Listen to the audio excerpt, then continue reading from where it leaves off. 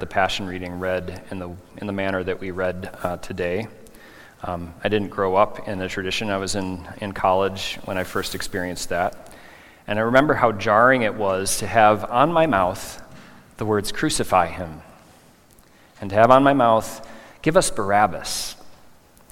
It was so jarring and heartbreaking and frankly just convicting of my self-righteousness. That hearing that passage, hearing the Passion, knowing about the Passion for so many times, did not identify the fact that I was one who cried out, or for my life, the Lord was crucified. And so it was very jarring, convicting of self-righteousness, and many years since reading that, it continues to be unsettling, but I think unsettling to the flesh, right? Unsettling to the ways in which we might be in rebellion against God. Because we can often think of penitence as being at odds with thanksgiving and with praise. Penitence, we have caricatures of it, just like, well, I just feel really bad. And what does it look like or feel like to feel bad enough to have true penitence? But it is that putting in our mouth, "Crucify him," putting in our mouth, "Give us Barabbas." It shows that God's depth of mercy was shown in those moments. That Jesus cried out, "Father, forgive them, for they know not what they do." Because it is unspeakable to say, "Crucify him, crucify the Son of God." It's unthinkable to say, "Give us Barabbas," when we're faced with that choice of the holy, sanctified one and a criminal. And you can't participate in this part of the service without feeling that conviction. It's tempting to bypass, or at least skirt the cross, and arrive suddenly at Easter Sunday. But today's worship doesn't let us do that. It shows us that grace is not cheap, but it is bought with the cost of the blood of Christ, that we are bought with a price. And it reminds us that we greet him with praise. It was really wonderful, in the words of Jim, glorious to have trumpet as we sang, "All glory, laud, and honor." But then minutes later, we acknowledge that the Lord's throne was a cross, and his crown was a crown of thorns. And so Palm Sunday it's an entry into Holy Week. It's not really a place to land, but it's an invitation and an entry into Holy Week, following our Lord where he has gone. As Deacon Liz pointed out to us last week, Jesus lived 30 plus years, but a third of the Gospels, the Gospels, are devoted to the last week of Jesus' life and emphasizing the Passion Week. And it shows that the message of the cross is so central to our faith, and that the cross wasn't empty. The cross wasn't just a symbol that could be adorned with jewelry or just an architectural feature, but it was an actual instrument of death. It's not just some abstract religious symbol. And so on Palm Sunday, we are invited to follow our Lord from his triumphal entry, from the things that are marked by this day, through his suffering and death, to the glory of his resurrection on Easter. It's jarring to shout, "Crucify him," because if we have any knowledge of crucifixion, we know how horrible it is. Crucifixion was excruciating, it was humiliating, it was slow, it was unavoidably public.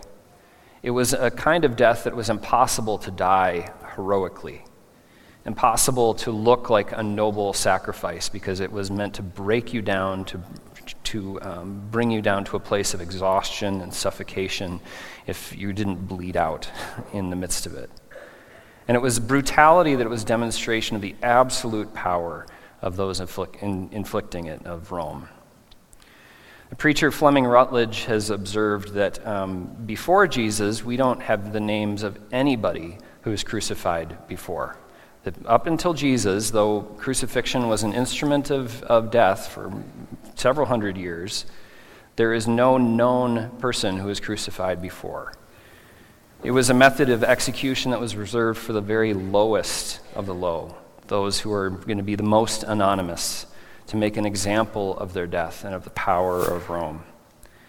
And she points out, we would not know Jesus' name if he did not rise from the dead. We would not know Jesus' name. What reason would we have to know Jesus' name if he did not rise from the dead? And so with that terror of crucifixion, what must it have been like for Jesus to live with the cross before him?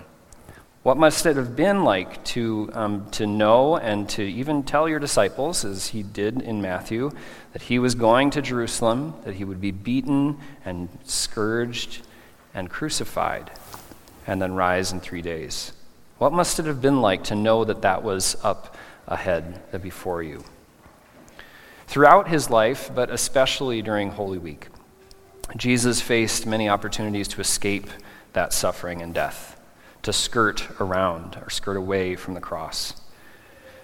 Children, I know you're here, you know many of these events and have listened to the readings. I mean, can you think of some of the opportunities in Jesus' final week that he might have made different choices, when he had opportunities to avoid that suffering? Jesus entered into Jerusalem so triumphantly. Don't we think that maybe he could have used the support of the crowds, the city that was stirred up, to some advantage other than being crucified? And Jesus knew that Judas would betray him. It was revealed to him that Judas was the betrayer. Why did he still keep Judas close? Why did he wash Judas's feet? Why didn't he expose Judas for what he was and what he was going to do, and stay away from the one who would betray him with a kiss and avoid capture? And even when Judas was betraying Jesus, Jesus knew his options. As Peter tried to defend Jesus with the sword, Jesus rebuked him, saying, "Do you not know that I can appeal to the Father to send 12 legions of angels?"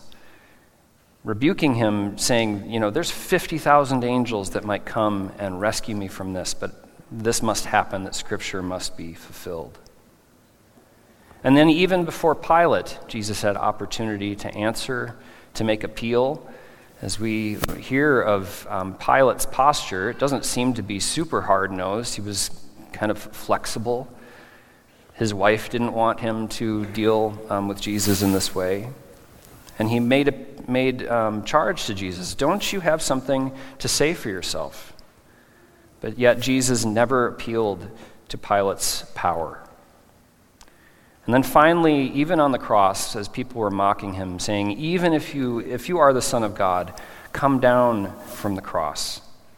With all those angel armies, with all the power of heaven, he could, in a potential way, have taken that opportunity to escape. He could have played the political game differently. He could have appealed to angel armies to shock and awe, ruin all those who were opposed to him.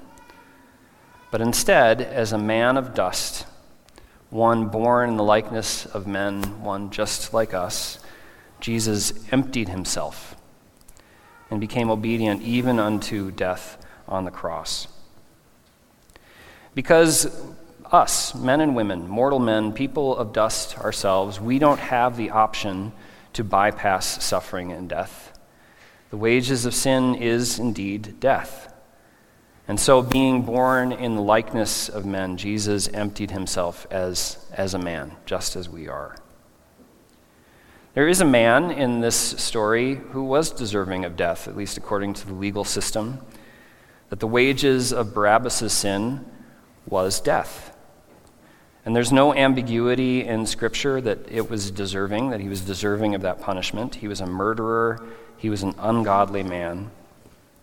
And that's why it feels so unspeakable for us to cry out for Jesus' crucifixion, and even more unthinkable to say, let Barabbas go free and Jesus take his place. For Barabbas, the fact of the matter is, Barabbas lived and Jesus died in his place.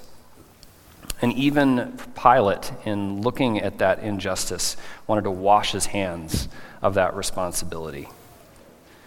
But as the Apostle Paul wrote, while we were still weak, at the right time Christ died for the ungodly. At the right time Christ died for the ungodly. And we all may have read books or watched movies or know of stories where the hero sacrifices himself or herself for their friend, for one that is worthy in some way of death or sacrifice. But God chose to show his love for us that while we were still sinners, Christ died for us. And for a very deserving, ungodly sinner, Christ died. Christ died so that Barabbas might live. But it wasn't just Barabbas who gained life through Jesus' death. Jesus' death was to die for the sake of all creation, so that creation itself might be set free from all corruption, from all bondage. And Jesus died so that you and I might live.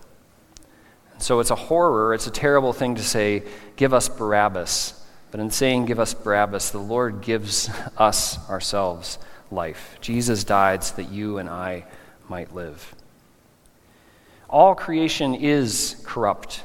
All creation is in some sense of bondage. We experience it in myriad ways.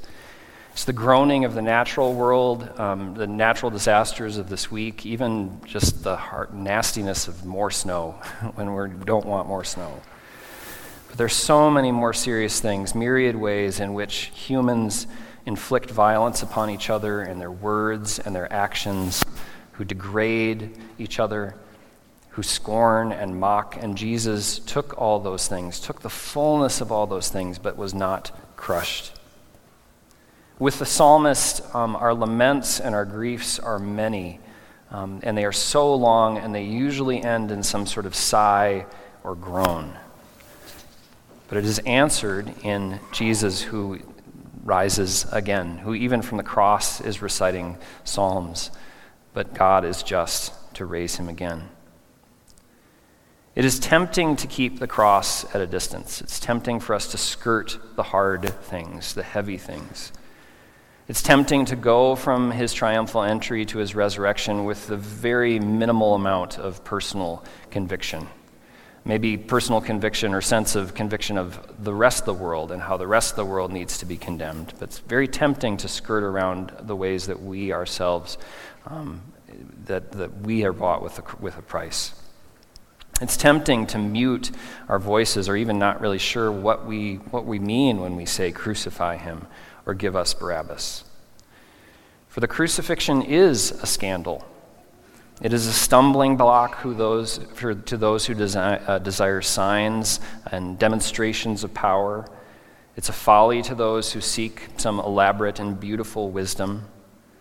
But it is the place in which justice and mercy meet and are reconciled. Things that seem irreconcilable to us are brought together in God, in God and Christ.